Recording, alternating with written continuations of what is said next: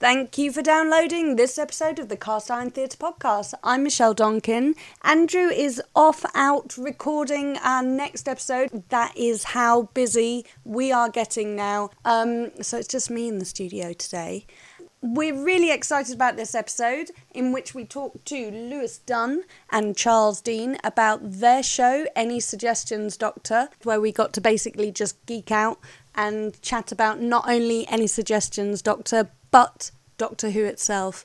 And there's some spoilers in there from the episode that aired on the 20th of May. But frankly, if you haven't watched it yet, can you complain about the spoilers?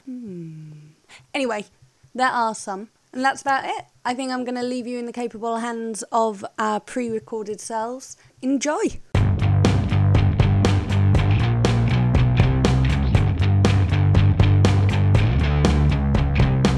Hello, this is the Cast Iron Theatre podcast, episode 15. There's been a bit of running joke here in the last few episodes. In fact, almost every single episode of the Cast Iron Theatre podcast, where somehow we've managed to shoehorn a reference into the hour about Doctor Who. This might happen with this particular episode, since the people I'm chatting to have an entirely improvised episode of Doctor Who. Hello. Hello. I seem to do that a lot. I seem to be so used to segueing that I expect other people to read my mind.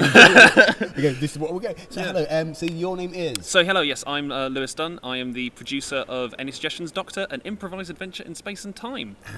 And I am Charles Dean, director of the show of the same name and premise. So you're the director of the show, yes. Charles. How this is going to be a question that I ask you, and it might be a different answer from you than it is for your company, because you appear on stage at the same time. Yes. How is it to direct an improvised show that you yourself are performing in? Well, directing an improvised show, it's different from directing a regular, theatre performance. Yeah. Obviously, it's less about blocking and sort of, making sure people are good at acting and so on, and it's more about do try to be good at acting. Yeah, it's more about. But it's not a prerequisite. It's more about in sort of the rehearsal space than anything. Determining what skills we need to work on, what sort of exercises we want to do, and to a certain extent, figuring out how exactly do we want to format the show. Yes. Although that's more of a sort of group effort, anyway. So once the show actually gets started. Obviously, it's not like I'm sitting in the audience taking notes and saying, okay, well, this is what we need to do next time. Oh, maybe we should stage it like this. Because it doesn't ultimately matter, even if in a show someone's perhaps got their back to the audience. That's a matter of going, don't turn your back to the audience rather than anything else. And I guess I should be somewhat mindful, because my background is improvisation as well. So it might be easy for you and I to have this conversation. But some people who are listening might get confused by the concept of rehearsing improvisation, because I'm sure after a couple of shows you'll get, especially with a show like an improvised Doctor Who episode, there are going to be certain references you can make, certain callbacks you can make about time travel.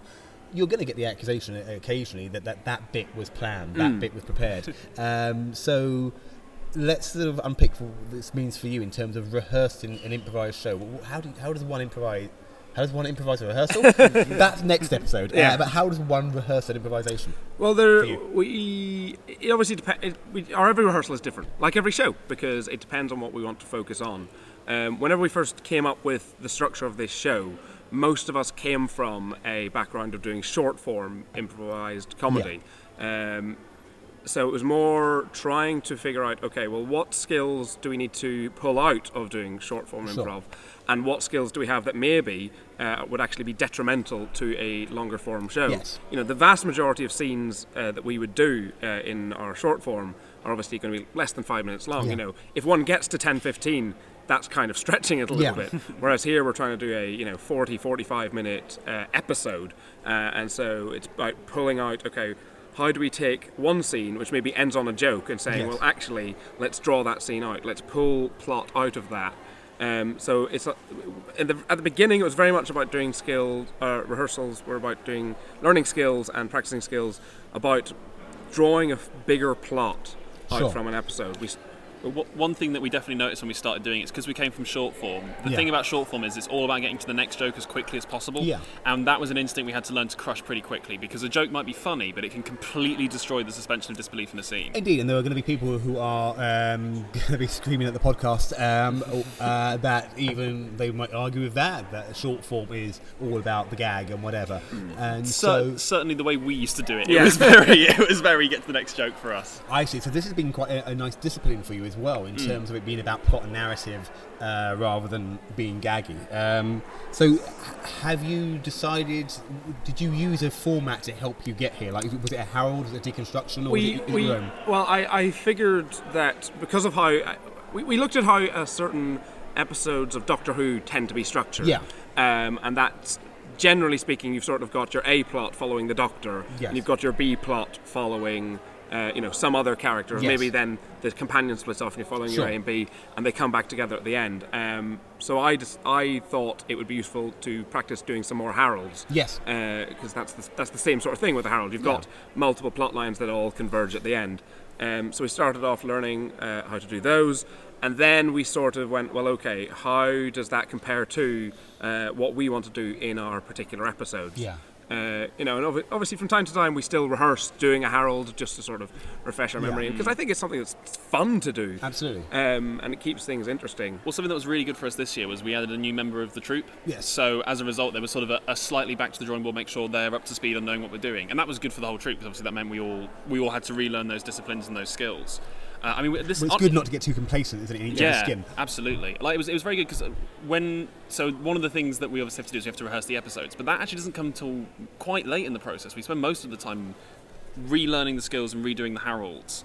And we do, the thing that we end up doing sometimes is we sit down with a chalkboard and break down every scene and go, where could this have gone, where could this have Sure. gone? 'Cause we Yeah. like to make sure that we sort of have that understanding that, obviously the idea that anything can go anywhere, but at the same time of being disciplined about try and make the choices that keep the plot going rather than lead to a dead end that we're sort of a bit trapped in. Yeah, and I guess that the episodes that you present and the episodes, because you're going to Edinburgh as well, we'll talk about that later, but the episodes that people will watch when they see an improvised Doctor Who is largely the new series format, the 50-minute format, which then gives you the sort of the nice sort of thing that you get to use the pre-credits sting scenes, Yes. Yeah. where you can actually throw a lot into the plot in the 3 minutes, and then actually, I guess, don't really have to worry about anything that you present in those 3 minutes for quite a long while. Yeah, necessarily. I mean, I think it's fair to say we've obviously, doing Edinburgh last year and doing other shows, we've done the format so many times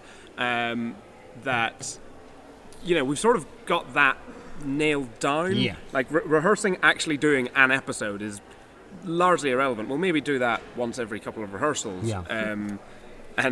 And I think it's also fair to say that sometimes, in a rehearsal you do an episode and maybe it doesn't seem to quite click. Sure. And I think that's part of doing rehearsal as well Yeah. for improv. It's getting comfortable with each other, getting used to what we're doing. I've done sort of more thrown together short form shows Yeah. with people.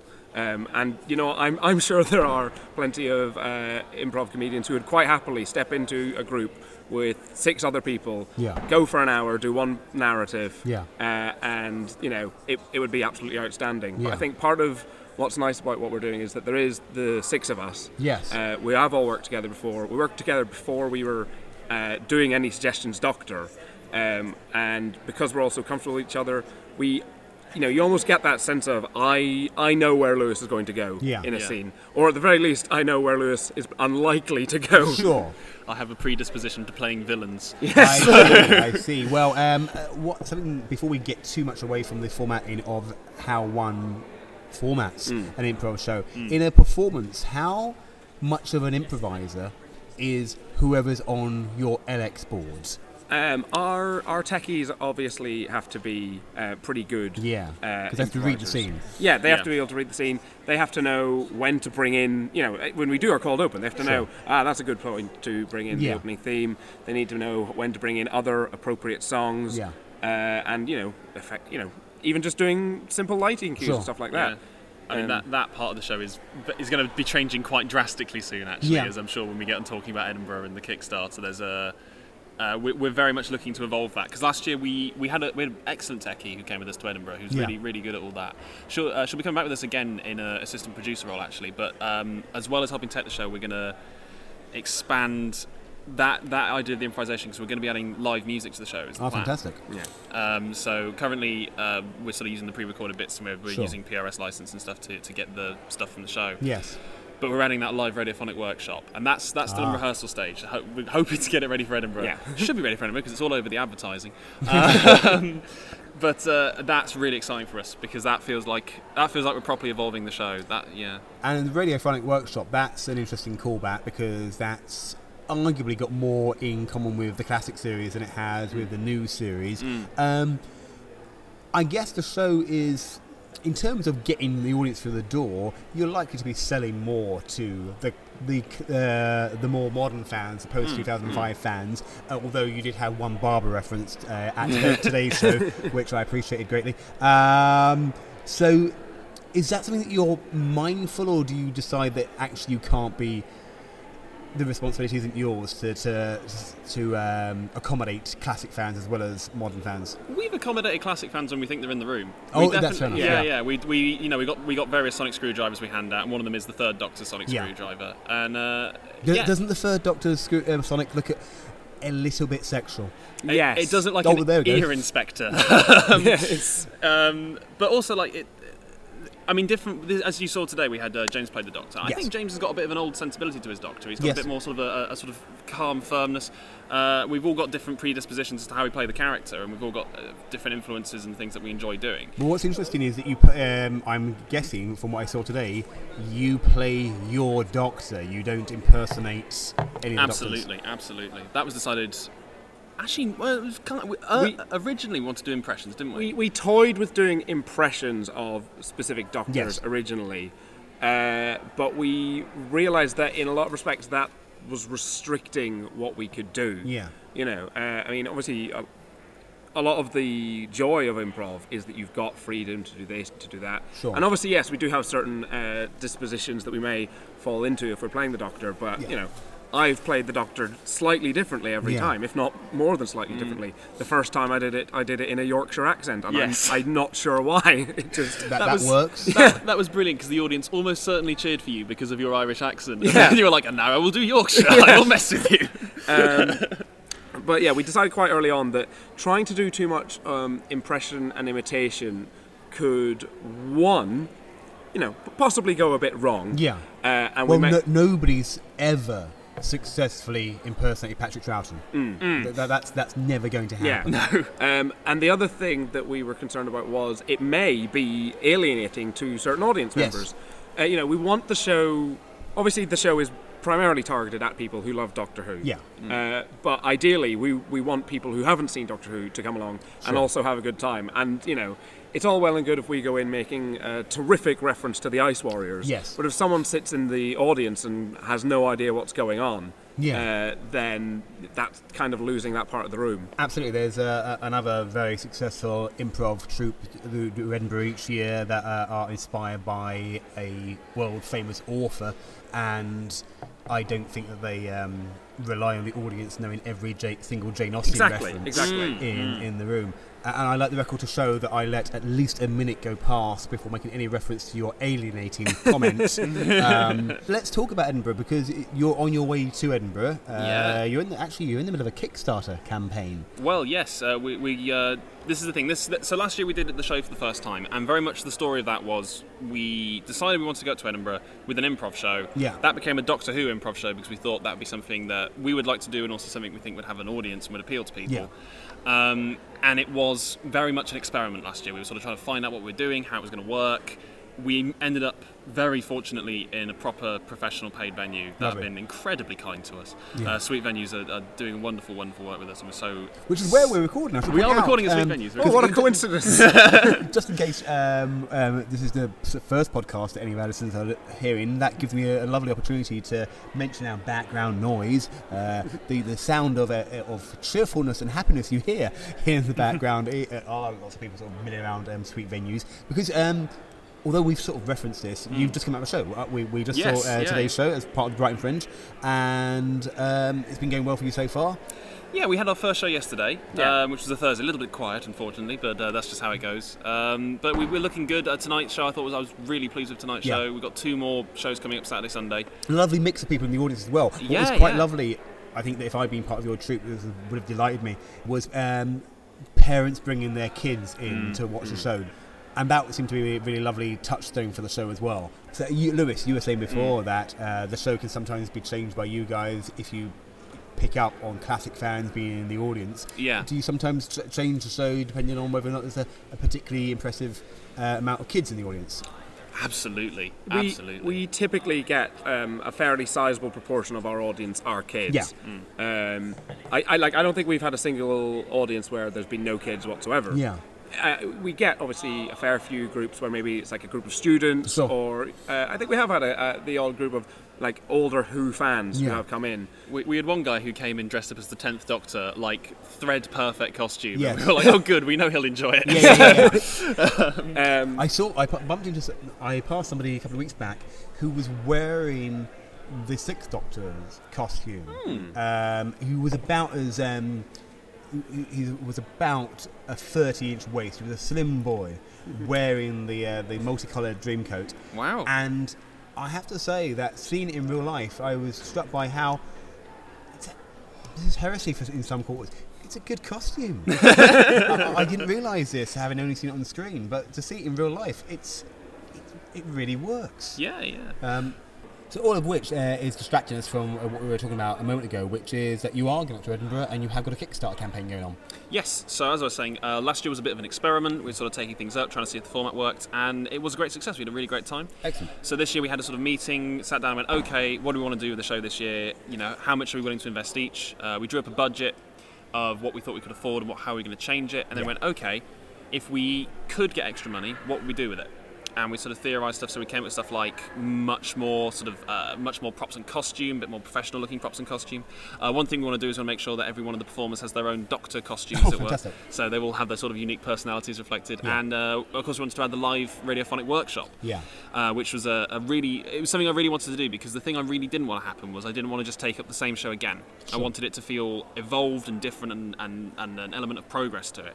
So we're heading back with much more investment into the show, and hopefully that'll be reflected in audience numbers as well. And it's really exciting for us to keep this going and keep experimenting with it, really. And one of the exciting things that you've got on the 25th of August, exactly 6 months away from the traditional Christmas Day episode of Doctor Who. Yes. Up in Edinburgh, you're going to be doing a Christmas Day episode of Doctor Who. Yes, this sort of started as a joke between the troupe, and then as the day approached, we went, yeah, all right, we will. I remember it was shortly after we'd settled on, let's do a Doctor Who episode, and we were talking, or let's do a Doctor Who show. Yeah. And I remember we sort of were sitting there and we were thinking, well, what would it involve? Oh, we could have Daleks. Oh, we could have Cybermen. Oh, we could do this. Oh, we could do a Christmas episode. Ha ha ha.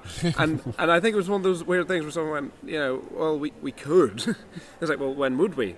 The 25th of August. Obviously. And it's sort of just time is relative. And I think one of the things that really got to us as well was because we didn't announce this in advance. It wasn't like we were saying to people in advance it's going to be the Christmas episode. But as we looked at our pre-sales approaching the Fringe, the day that was the busiest, amazingly, somehow was consistently the 25th of August. Excellent. And the best thing about it was looking at it, it was all concessions, and we went, oh, there's going to be loads of kids in. So if we make it Christmas, it's going to feel really fun and special. The absolute joy at the start of the show when we all run out, we're all like, hello, welcome to Teddy Suggestions, Doctor, but wait, what day is it? You boy, what day is it? And this child looks back and he goes totally confused. And It's not Christmas Day. They just went, it's Thursday. And I went, yes, Christmas, precisely. But to be fair, that will have been the only human being in Edinburgh who genuinely knows what day of the week it is. It was really good fun. And this year actually on our Kickstarter we had a reward which has been taken now actually. Yes. Which was that if someone bought this, it was quite an expensive reward, they would be able to come in, they're going to get bowls of figgy pudding. Yep. And they're going to decide who our celebrity guest star is. So we can't wait to find out what the audience are going to suggest for that. They're also getting a present from Santa. Yes. So we really need to consult with Santa about whether or not he'll be available in August. Yes, we do. How much? Where does one get a Santa outfit in August in the middle of Edinburgh. We know the perfect guy to play Santa, but Yeah. sadly his show clashes with ours, so we have to find someone else. Wonderful. What we've managed to avoid the Cast Iron Theatre podcast thing so far, ironically, of actually chatting about Doctor Who, really. Yeah, because yeah. we were talking about your show. So let's kick off with some contentious questions. Lewis, who is the best Doctor? Oh, they're all so much fun. I couldn't possibly pick any of them except David Tennant. Oh, okay. But no, it's not too difficult for that to be the case. Like, I grew up with the show when it rebooted, so I was there with Christopher Eccleston, I was there with David Tennant, and he had some of the best episodes. I mean, it might have been Christopher Eccleston, but he only stuck around for one series, and as a result, I've got like 2 or 3 favourite episodes of him. Yeah. Whereas David Tennant got a lot of really good ones, a lot of really bad ones. We've still got the highest volume of actual episodes of the new series. Did he? I thought he did. Oh no, because he did the specials as well. Yeah, didn't he? exactly, Yeah. Because he did the 3 series, same as Matt Smith. That's but then right, Matt Smith left. Matt Smith, I think, was a tragic case because I thought he was actually quite good at the part. He got some really awful scripts, some really awful run of stories. I thought. Yeah. Just as soon. I mean, probably. I'm sure Charles will agree with this. The introduction of Clara, all of Clara's storylines were confusing and annoying, and I didn't mind the actor. I just thought the writing around the character was Is that because you're too old to be the target audience now, Lewis? Because that's what Moffat would tell you. Well, he might, but it's confusing. And also, I have the perfect counter to the target audience argument because so. For what it's worth, my favourite Doctor is Christopher Eccleston, Yep. And I wish he'd got more, etc., etc. But obviously, from time to time, whenever I would complain about Stephen Moffat as a writer and as a showrunner, people would go, "Oh, it's because it's a kid show, it's a family show," and I point to the episode in Peter Capaldi's first series. Yes. Where and this is not fun. This is not funny. This is just me having a rant. The episode in the first series with Peter Capaldi where You're talking about the caretaker? no, the one where there was like the whole planet was turned into a forest. Yes. And there was the little girl who could hear the trees talking to her, and that's as a plot point that's fine. Yeah. But there was a line that really bugged me, which was Peter Capaldi saying. Because they were talking about, she can hear voices, but we're giving her medication for this. Yes. And there was a line Peter Capaldi said which said, that's the problem with you humans. You hear voices in your head and then you try to shut them up. And I'm like, so in this kids show, you're telling children not to take mental health medication. And that actually angered me, that episode. Well, there's been a bit of discussion about that sort of thing recently on social media about Doctor Who becoming a political show. But in the last show, and a couple of episodes back, when there were zombie astronauts, that became a political show. Yeah. Although one would argue that since it kicked off with Nazi robots, and then went on to many other things, it's always been a political show. Yeah. And you're going, ooh, as if... Yeah, no, because there's definitely become a political show, particularly around Capaldi, because he's had one of my favourite 2 parts, which is the Zygon Invasion and the Zygon Inversion. Yeah. I think has one of the best sort of analogous... There we go. Storylines for Modern Warfare when it does the whole thing with the box. Yes. And I think and I love it when it's a political show. I love it when it's a political show and it's not necessarily massively obvious and it tries to deal with the moral problem head on. Yeah. For example, in an example of an episode that was very contentious and probably doesn't work was when the moon was an egg. And the episode became about abortion. Yes. And they didn't really come up with a solution, but they did pick one of the things they did pick to let the egg live. And it was sort of watching this episode, just sort of going, you are treading on ground that's a bit out of the reach of what you're able to sort of get into an episode of Doctor Who. As the 9-year-olds watching a Dalek episode in 1963 wouldn't have immediately picked up on the fact that was about Nazis, how many 9-year-olds are going to pick up on the fact that Kill the Moon is arguably a pro-choice episode? Well, is it pro-choice? Well, that's the point. That's why I was very careful to say the word arguably. It's very much about giving people the choice. I mean, it is, but it's. I don't mind it being political. I think the show works really well when it's political, actually, and I like it when it has firm conclusions about what it believes. Because I think if you're more open about what your political beliefs are in a text, then you can know about the bias, and you don't have to worry too much about the idea that it's sort of sneakily trying to do stuff to you. Whereas I think when you say the 9-year-old who doesn't pick up on that, the thing is that we now live in a world that's so interconnected that they might look up a review for Doctor Who and read this was about abortion and then go, what's an abortion, Dad? And then Dad has to go, well, you know how they could have killed the baby dragon and have that whole thing. I will say I did like that episode up until that point. I thought it was a really good bit of sci-fi horror. Well, I quite like the contentious episodes that seem to annoy everybody. I will defend Robot of Sherwood. I like Robot of Sherwood. I quite enjoyed that. But you said a thing. I adored Robot of Sherwood. I think not only does it do what it says on the tin, it does the only thing it could do. When you set up a robot Sheriff of Nottingham and there's a spaceship, it has to be an arrow that defeats it. That's the gag. And it's simple, but like part of the reason I enjoyed that episode was the first couple of episodes in that series I find a bit dreary, and then that one came along and it was just fun and silly. It was just a fun, silly romp. I think it also did one of the best Doctor Who tropes, which we frequently do, which is whereby you present something from the real world and then explain how that is an alien. Yes. And so, like, Robin Hood's been done like that. They've done werewolves like that. They've done vampires like that. And that happens quite a lot in our show. Like yesterday, we did King Arthur. Yeah. And it was a robot theme park. It's a fairly common trope. Got very Westworld at one point actually, when we all sort of realised we're all robots. Does any of this matter? But we liked. I really like the show when it plays with those tropes, because I feel like Doctor Who is usually at its best when it's trying to explain. It has a mystery in it that has a certain sort of, like with the Robot of Sherwood one. Like Robin Hood doesn't exist and all this idea. I thought it was really fun, and I think it's really fun for kids to see that and to sort of have those tropes play out as a sci-fi way. Well, that's the interesting thing, because there's lots of arguments currently as to, strictly speaking, is Doctor Who a sci-fi show or is it a fantasy show? Because if it's a sci-fi show, it has to go by certain rules and regulations, whereas if it's a fantasy show, it does what I guess we think Doctor Who does, which is anything it wants. It's probably as much as probably more sci-fi than Star Wars, because Star Wars literally has magic, although Doctor Who kind of has literally magic with the TARDIS heart, doesn't it? Doctor Who has psychic paper. Yeah, but that's fine. Oh, okay. Because that's an alien thing, isn't it? Everything. I mean, the obvious answer is it is sci-fi fantasy. But one of the things Doctor Who does, and certainly something we try and do in the show, is if something happens, there is a rule to how it works. Yeah. Even if that is, my species is magic and we turn into other people when we die. Yeah. Like, there's always at least a bit of a rule to it. And if there's not a rule to it, it's sort of put up to sort of the unknowable part of the universe. Oh well, isn't the world big and expansive? But I don't know if I'd call it fantasy in the same way. Yeah. I think it's more sci-fi than fantasy. Yeah. And mostly for that reason, that it does try and explain everything. And granted, sometimes the explanation isn't very satisfying. Sometimes the explanation is love.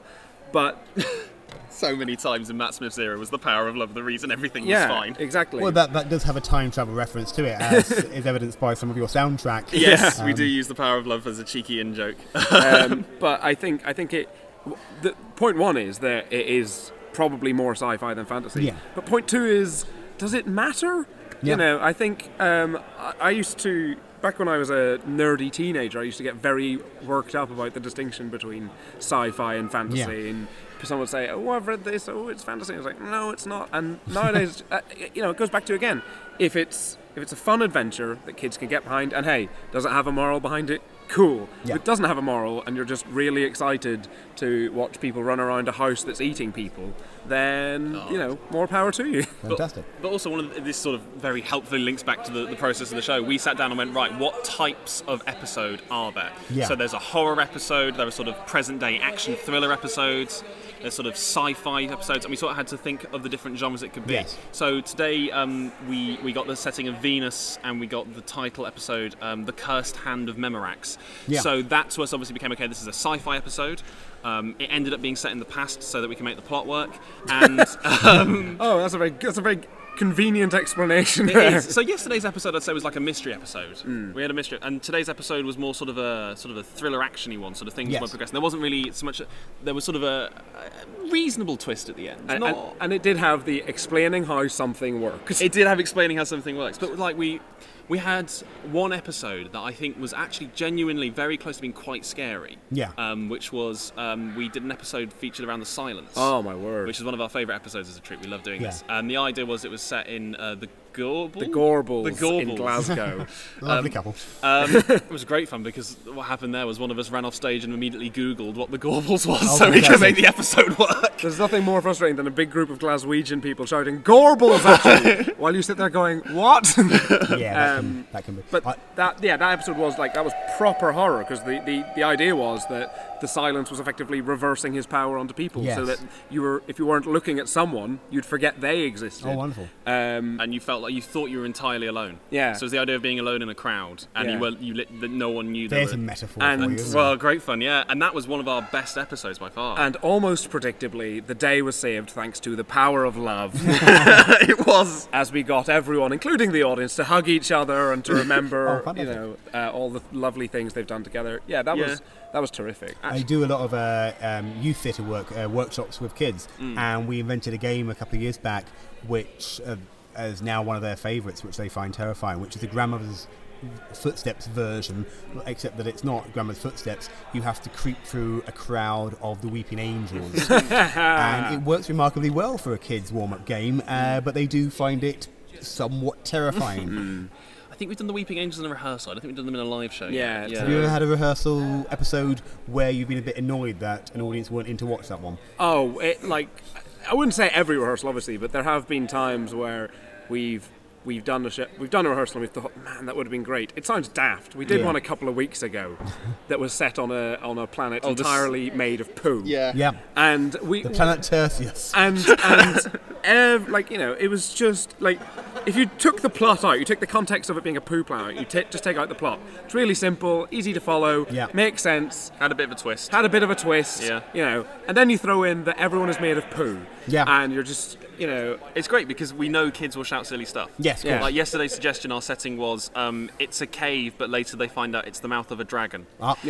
Which was great, although it did mean the plot was pretty much laid out for us in the suggestion. It was sort of just, well, this will happen now. Yeah. But certainly one of the things that we find fun is we do a lot of rehearsal whereby we each have to practice being the Doctor. Yeah. And we will have to figure out how to solve the plot. That is the most satisfying thing to do in the show. If you're the Doctor and you come up with the best possible way to solve the plot, you just feel amazing. Yeah. Who's your newest member? That was Harry. Harry, okay, yes. So that allows me to ask the question I wanted to ask. So, judging by last year's Edinburgh and Brighton, whatever, one of your performers is a woman, which means there's a reasonable chance that one of your performers as a woman will be the Doctor. Judging by audience feedback and audience voting, how likely is it that we'll see a woman Doctor in our lifetime? Well, I would say, judging on that, we were excited / concerned that Louise would be an exceptionally popular choice. We were a bit worried that, was the idea of having a lady Doctor, was that going to overrule? With a white boy, he's not going to get a chance to play. I mean, look, there's not been an Irish one yet. Yeah. Okay. I'm from Congleton. There's not been one from Congleton yet. I would be the tallest one. These are all reasons to pick. No, I'm from Croydon. You're from Croydon? Yeah. But in the end, she was the second most popular last year. Yeah. Last year, the most popular was Matthew by a long way. Yeah, everyone loved him for two reasons. One, he's a very likeable chap, and two, he had the good sense to wear a bow tie, and that really worked. Bow ties are cool. Yeah. So she was the second most popular choice. I'd say there's a good chance. I mean, look, they've done nothing but set it up. So the Master became Missy. We saw a literal scene in which a Time Lord got shot and became a female. Like but hang on. They have literally done nothing but set it up. I mean, this is the horrible thing about Doctor Who, is that they spend all their time going, ooh, do you think it's going to be this? Do you think it's going to be this? And then when you do it, you're like, oh yeah, I saw that coming. Well, this is where I throw the gauntlet down. A current Doctor Who where we're promised lots, and then we're not delivered. The last episode that aired, because you have indicated that you have a difference of opinion about Extremis, the most recent episode to come out, which is essentially a running on the spot episode, or is it a deliciously setting out the plot work for the rest of the season episode? Oh no, it's the theoretical episode. Somebody sat down with the concept first and went, I have this concept, I want to write an episode about this concept. And I really like those ones because I did a politics and philosophy degree. Yeah. So when I'm sat there and they're basically doing John Locke's Evil Demon, I'm sort of going, oh, I know what this is really clever and really impressive. And I thought really scary. Yeah. Really scary when Nardole puts his hand into the shadow and vanishes. I thought that was, I was totally on board with it. And now Charles will hate me. Well, whereas I did an English and history degree, so I like things. This is not degree top trump. Well, yeah, I just like things to make sense by the time you've got to the end of them. It makes sense. Like I think this series has been so good so far. Like the last series I find quite disappointing. It had its moments.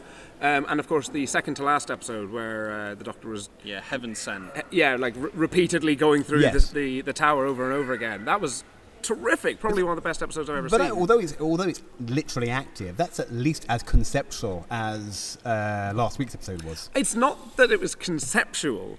It was that there. One, I think if you had put that episode into the previous series, Yeah. I probably would have gone, "Ooh, this is nice. This is fun." I think it's less that it was bad. It's more that it was the worst so far, and by the end, one, nothing that happened matters really, and two. I mean, this is a much more specific thing, but if I was setting up a simulation that I was going to run over and over and over again to try and, take over a planet, why would I connect that to the internet so that it can email someone? Well, here's the thing. Lewis, we're going to have to discuss this. A simulation of the Doctor successfully emailed himself from the simulation? Well, two things. It's about a time-travelling box. And secondly, we know that the simulation of the Doctor managed to contact the Doctor. So emailing is obviously the term they use because it's like, haha, a computer can always email, da-da. But within the sci-fi realms, it's a simulation of the Doctor. And he's the Doctor. I will also concede that while that episode didn't really light my world on fire, in a lot of ways, I am actually excited for the next episode. Yeah. Like, I'm really interested to have a new, properly sinister villain. Yeah. And we know that their plot is literally take over the world. I'm excited to see that. I'm interested to see where that goes. They've also set up some stuff with I can get my sight back for a short time, but it takes something from a future incarnation of myself. That didn't happen, but we know the Doctor can do that now. Yeah. And that will hold hopefully some significance in the future episode. I mean, I think the other I will agree that it was disappointing what turned out to be in the vault, because it was a bit like, we all thought that. Well, the internet agrees with you that it's apparently been confirmed what's in the vault. This is where I lay my cards on the table and get proved wrong in a couple of weeks. It's not actually been confirmed that Missy is in the vault. You did say to the vault, Missy, I'm blind and I can't tell anyone. Yeah, but we haven't seen her. And we haven't seen her. We haven't seen her, and it's also worth mentioning that that we have seen the Doctor go into the vault to talk to the thing that's in the vault, and you'd think that if it hadn't been Missy at that point, he'd have come out and gone, something's changed. I mean, we know, almost certainly what will happen is he will open the vault and there won't be Missy in it. Because that's what Doctor Who likes to do, is it likes to tell you there's something in a box, and then you open the box and you go, no, it isn't. It's also what Moffat likes to do. I'm still concerned, genuinely concerned actually, because I think it will be a cheapening that Missy's master is in an earlier part of the timeline than John Sims' master. Because that's technically possible from what we've seen on screen. I hadn't thought of that, actually. That's actually I don't know if I'd quite like it. I'd certainly admire the twist of that. I didn't see that. It would annoy me. It would be fun, it would be cute, it would be a War Doctor type twist, but it would annoy me. So and equally, it could end up just being someone else who was pretending. Yes. It could be the Rani. Yes. Oh yeah, there's actually no proof that it's the Master other than she says so. Yeah. She seems to have similar personality traits. Although it would really annoy me if they say, the Missy's actually the Rani, because that would suggest that Doctor Who fans can't cope with more than one female villain. Yeah. Could just be another Zygon. Everyone's Zygons. It's always Zygons. It's been nothing but Zygons this whole time. That's the only problem with the body snatcher alien. It was all Zygons. We do that a lot. Beginning of the human race. Well, I think we've managed to sort of distract ourselves with actual Doctor Who. Are you looking forward to the... It seems a bit rude to be talking about it so early, but are you looking forward to whatever the next showrunner will bring? Yes. As I said earlier, I'm not a huge fan of Moffat. Yeah. But Chimble has written nothing but bad episodes. Oh, there's a... I think I liked The Power of Three a bit, although the villain did turn up and then just go, all right, I'll leave. That was sort of that. Dinosaurs in a Spaceship is dreadful. Do you not enjoy that? No. Is that not supposed to be a kind of gleeful Troughton, oh, look, monsters Yeah, type but episode? it didn't make any sense. Okay. So... I'm optimistic about what the future will bring. I think the past couple of seasons, the last series of Moffat was, as I said earlier, woeful. This one so far, I've actually really enjoyed. The last series was good. It was the first one with Capaldi that was really bad. I find both series with Capaldi so the far. Zygon? There's like individual moments notwithstanding. You know, all right. as a unit, and you know, as a show which is being run by a showrunner, I have not thought Stephen Moffat's done a great job. I think Moffat's not done a brilliant job overall, but he has still written my favourite episodes. But not when he's been in charge of the show. So this is a really artful way to manage to get a last-minute £10,000 donation from Moffat. that may not happen. Well, I mean, he wrote the best episodes. He wrote the Doctor Dances and the Empty Child. He wrote Blink. He also wrote Silence. Oh no, was it Silence in the Library? Midnight in the Library. Yeah. Midnight in the Library. But he also wrote Heaven Sent. Yeah. And I'm trying to remember some of my. Did he? Oh no, he didn't write Dalek, did he? No, that was Rob Sherman. Rob Sherman.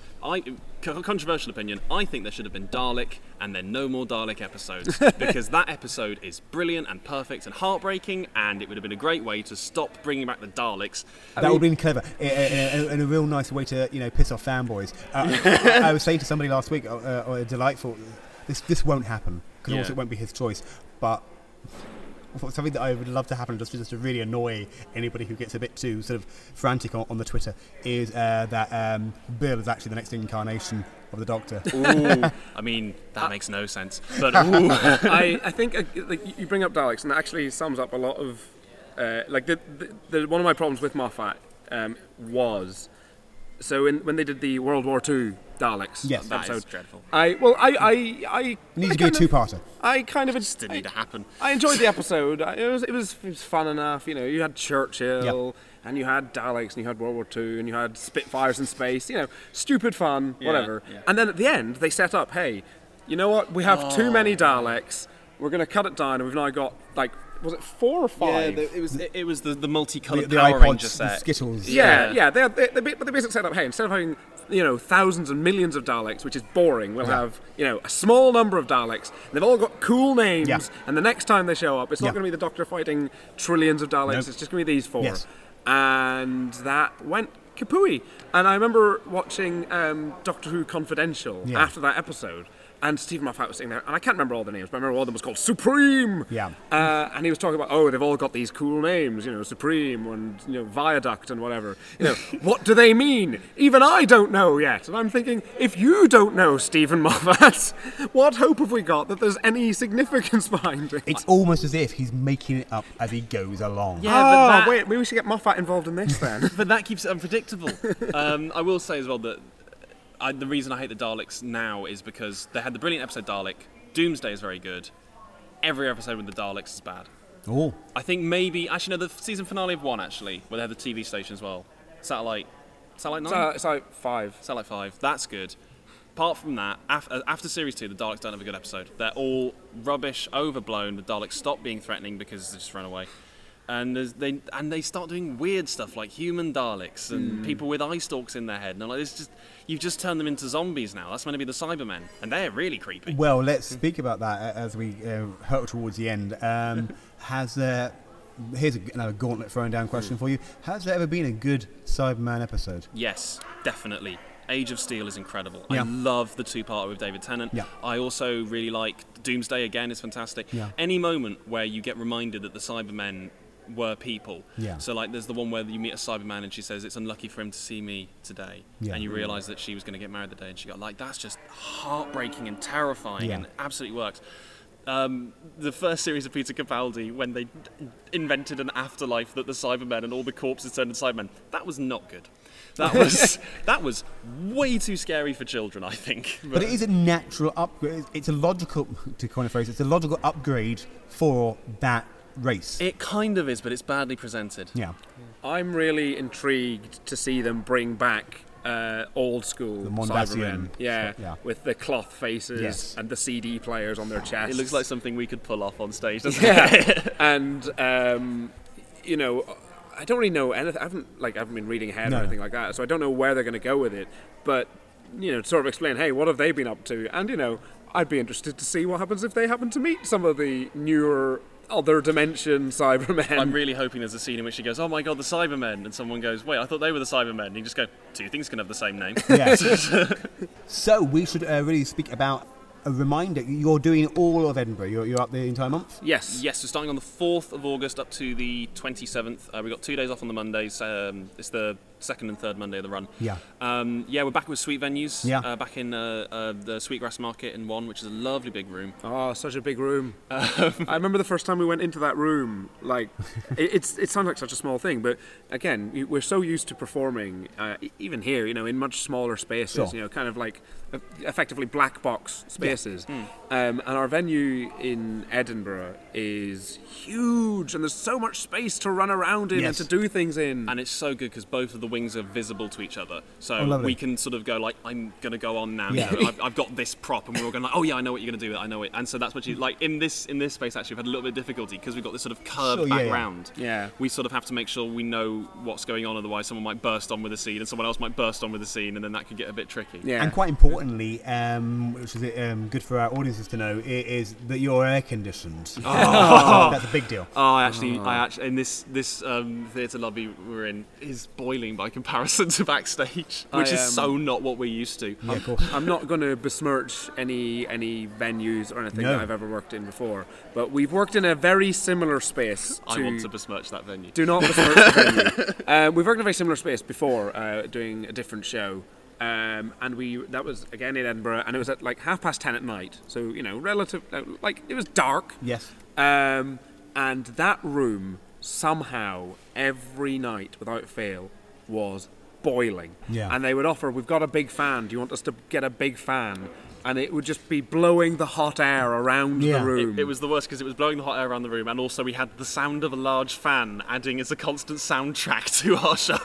Plus, there was the fact that because it was at 10:30, the tattoo would be kicking off Oh, as well. excellent. So you'd get the fireworks and Often integrated into scenes. yeah.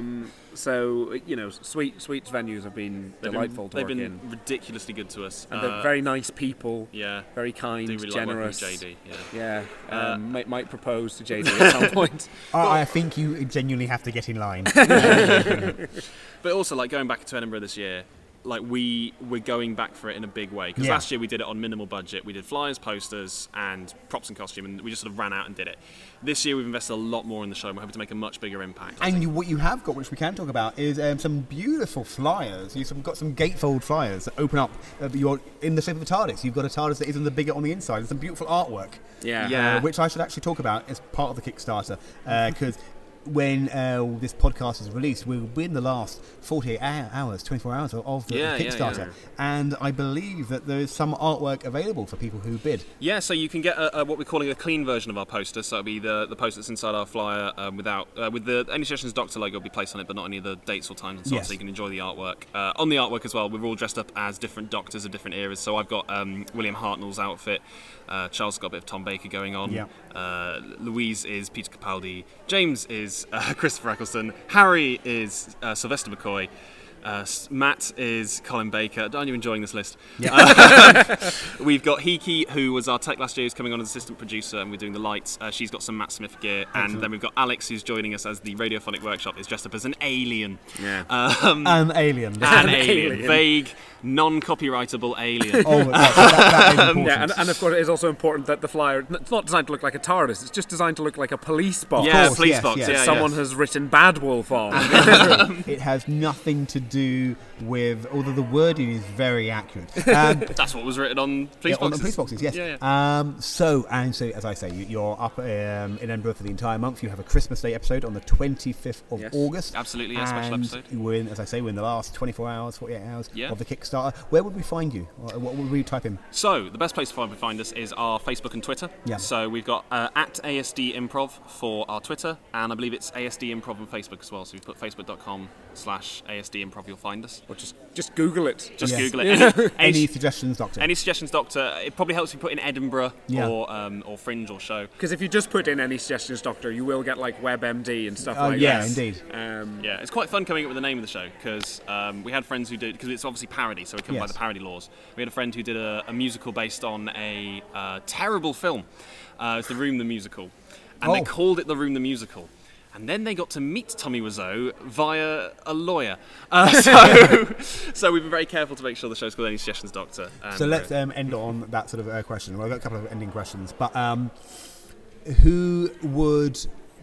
Lewis, who would terrify you if you spotted them in the audience as the show went up? Doctor Who associated actor, writer, producer. Who I would, mean, BBC lawyers. No, they're big hats that just say, I'm a lawyer for the BBC. I have vague daydreams of David Tennant turning up Yeah. and enjoying it and then being in the show the next day. But I mean, David Tennant's the person. I really like Stephen Moffat's writing. I'd be really starstruck if he turned up, and I know he lives in Scotland. I do remember a couple of years ago, obviously before we were doing this show, Sure. standing on the Royal Mile with someone else flying for a different show. Stephen Moffat walked past, and this guy was over the moon. He's like, it's Stephen Moffat. Oh my God, I have to go and get a selfie with Stephen Moffat. And I just looked with scorn as he went off and went, no, not. so you're not expecting a script writing career at the BBC anytime soon? Well, maybe not for Doctor Who. No. If anyone is No. listening, of course, my name is Matthew Stallworthy. Yeah. But I'd be thrilled to see anyone in the Yeah. audience. Yeah. It's. I don't mean this in an arrogant way, but it's hard when you're in Edinburgh. It's hard to get starstruck by anyone. Yeah. And of course, when we're performing, with the bright lights and everything, you very rarely see faces Sure. directly. Yeah, we probably wouldn't know who we've insulted until the lights came up. That would be the fun part.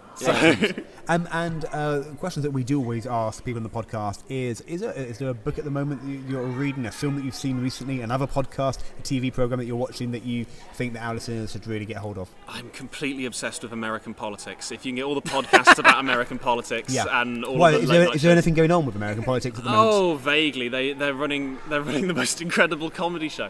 I'm very much a non-fiction person. I listen to.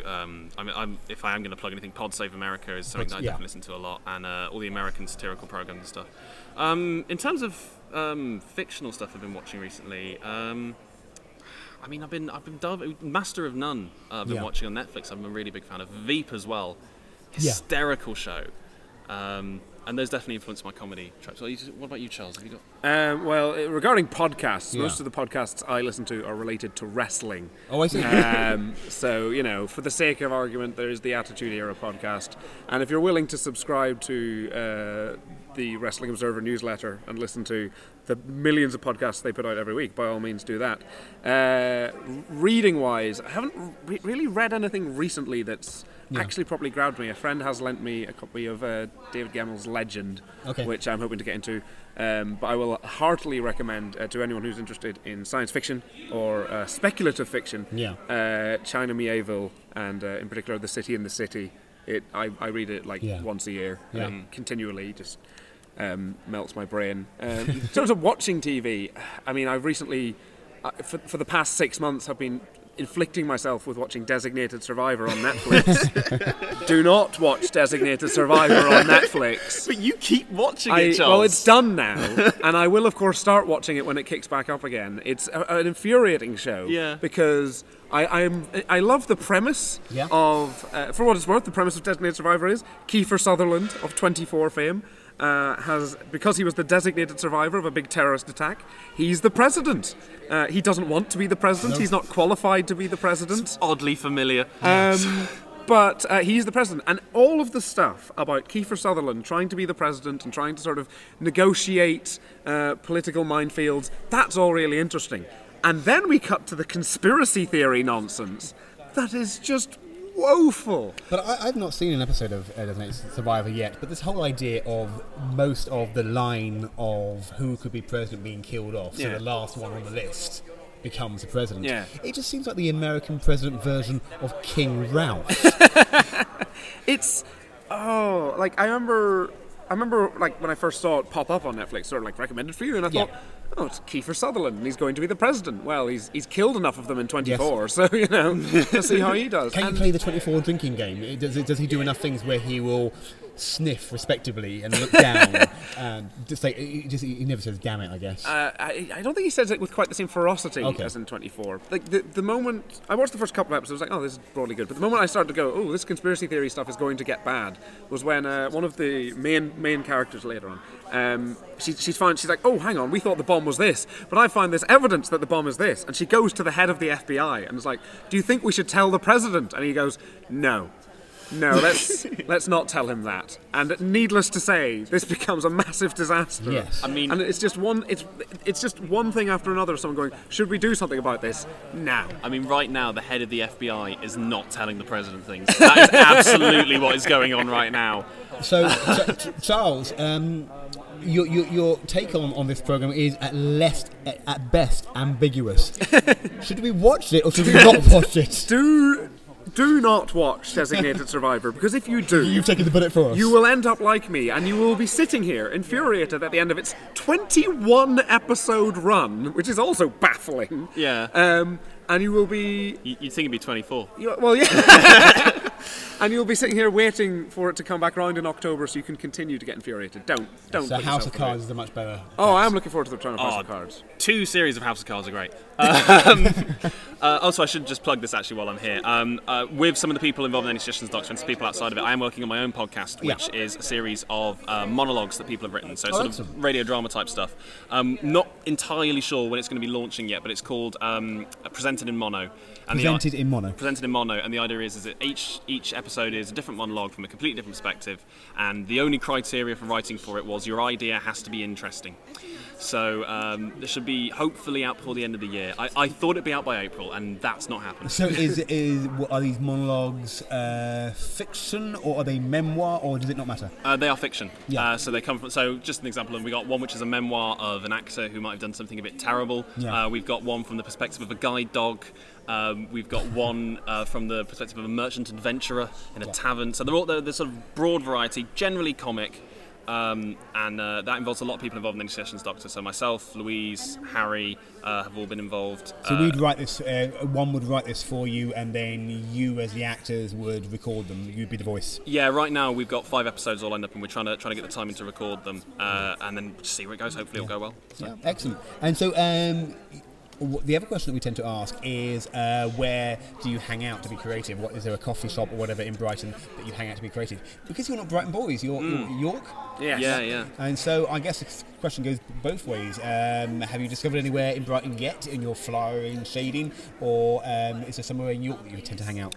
I mean, for York, the place we mostly hang out to be creative is the University of York. Because we all come from York. We're all York alumni. Yeah. All alumni of the Shambles Improv Troupe, and we still meet up in bars there. Yeah. It's very nice, cheap bars. Cheap. It's a good thing about student bars, especially when you're not a student and aren't using them that much. Yeah, and we book out rehearsal space. So that's probably the centre of our creative endeavours. Is probably there. I mean, in Brighton, I think we've been to like 2 places. Went to the JB's American Diner near here for milkshakes. Preston Park train station is a great place to wait for 50 minutes for a train that's late. Yeah, there's no shade there either. That's fun, isn't it? And it advertises a cafe that does not exist.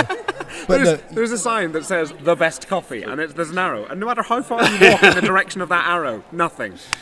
So that's a beautiful metaphor or something. But yeah, JB's American Diner does have the most lovely shakes at £5 a pop. It's so big are the shakes that you actually have to have them there, because if you have them takeaway, you won't actually have the entire shake. No, they give you the rest in like an extra scoop Yeah. bucket. It's $5 shake. Yeah, who would have thought? And the other question we tend to ask is, have you ever in your life, when you were younger, did you come up with an idea, like for an invention or that fantastic movie or book franchise that somebody else got to before you did?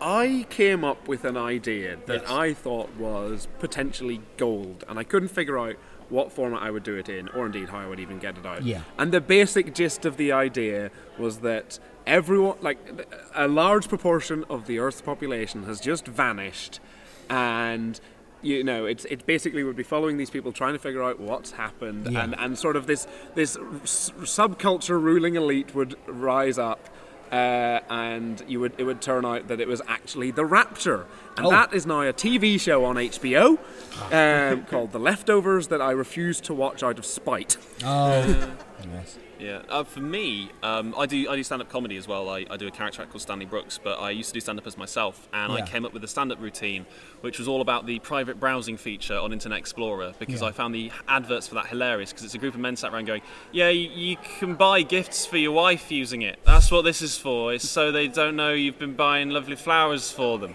And then I watched live, I think it was Michael McIntyre's Roadshow, and he did exactly the routine I'd written in my head, and I was like, well, I know it was good, but now I can't ever use it.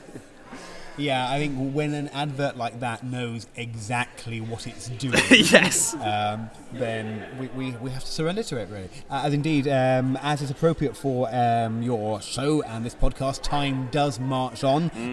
So we're just going to repeat ourselves for a couple of points and dates and Kickstarter details. So you are, you're here in Brighton. We should say that as well. You're still in Brighton for a couple of days. Yes, so we are in Brighton until the 28th. We're doing a show 6 p.m. every day. Until then. This is despite what it says on the back of our flyer, which is the 27th. I went through so many people and we didn't spot that. So we're here till the 28th. You always get an editor. Yes, we're here till the 28th. If you have a participant pass, you can get discount tickets. If you're a family, you can get discount tickets. After that, if you would like to buy artwork for our show, you can get badges, artwork. There's also exclusive artwork, which we haven't got drawn up yet, but that's going to look amazing because I've seen some prototypes on that. It looks fantastic. That you can, if you just Google Any Suggestions Dr. Kickstarter, you should find the Kickstarter there. That closes on Monday the 29th at about 5 p.m. So hopefully this will be out. If not, you can come see us in Edinburgh. We are at Sweetgrass Market. We're there from the 4th to the 27th, not Monday the 14th or 21st. Again, discounts available for families on that, and that will be on at 4 p.m. every day otherwise. Fantastic. I don't know how he does all that, to be honest. I spend so much time looking at these details. But apparently, according to the back of your flyer, not quite long enough. No. So, Lewis, Charles, thank you so much. We saw your show today, Any Suggestions Doctor. It was a fantastic, lovely show. Pleasure to see, and looking forward to seeing you again in Edinburgh. Thank you very much. Thank you very much. This has been the Cast Iron Theatre Podcast, Presented by Andrew Allen. and edited by Michelle Donkey. Music is Chapstick by Everett Armand. Find us on Twitter, cast_ironacts, on Facebook, Ironclad Cast Iron, all one word. Our website is castironbrighton.weebly.com. Subscribe to us and rate us on SoundCloud and iTunes. Thanks for listening. Now, Cast Iron Theatre Podcast, and I suppose without where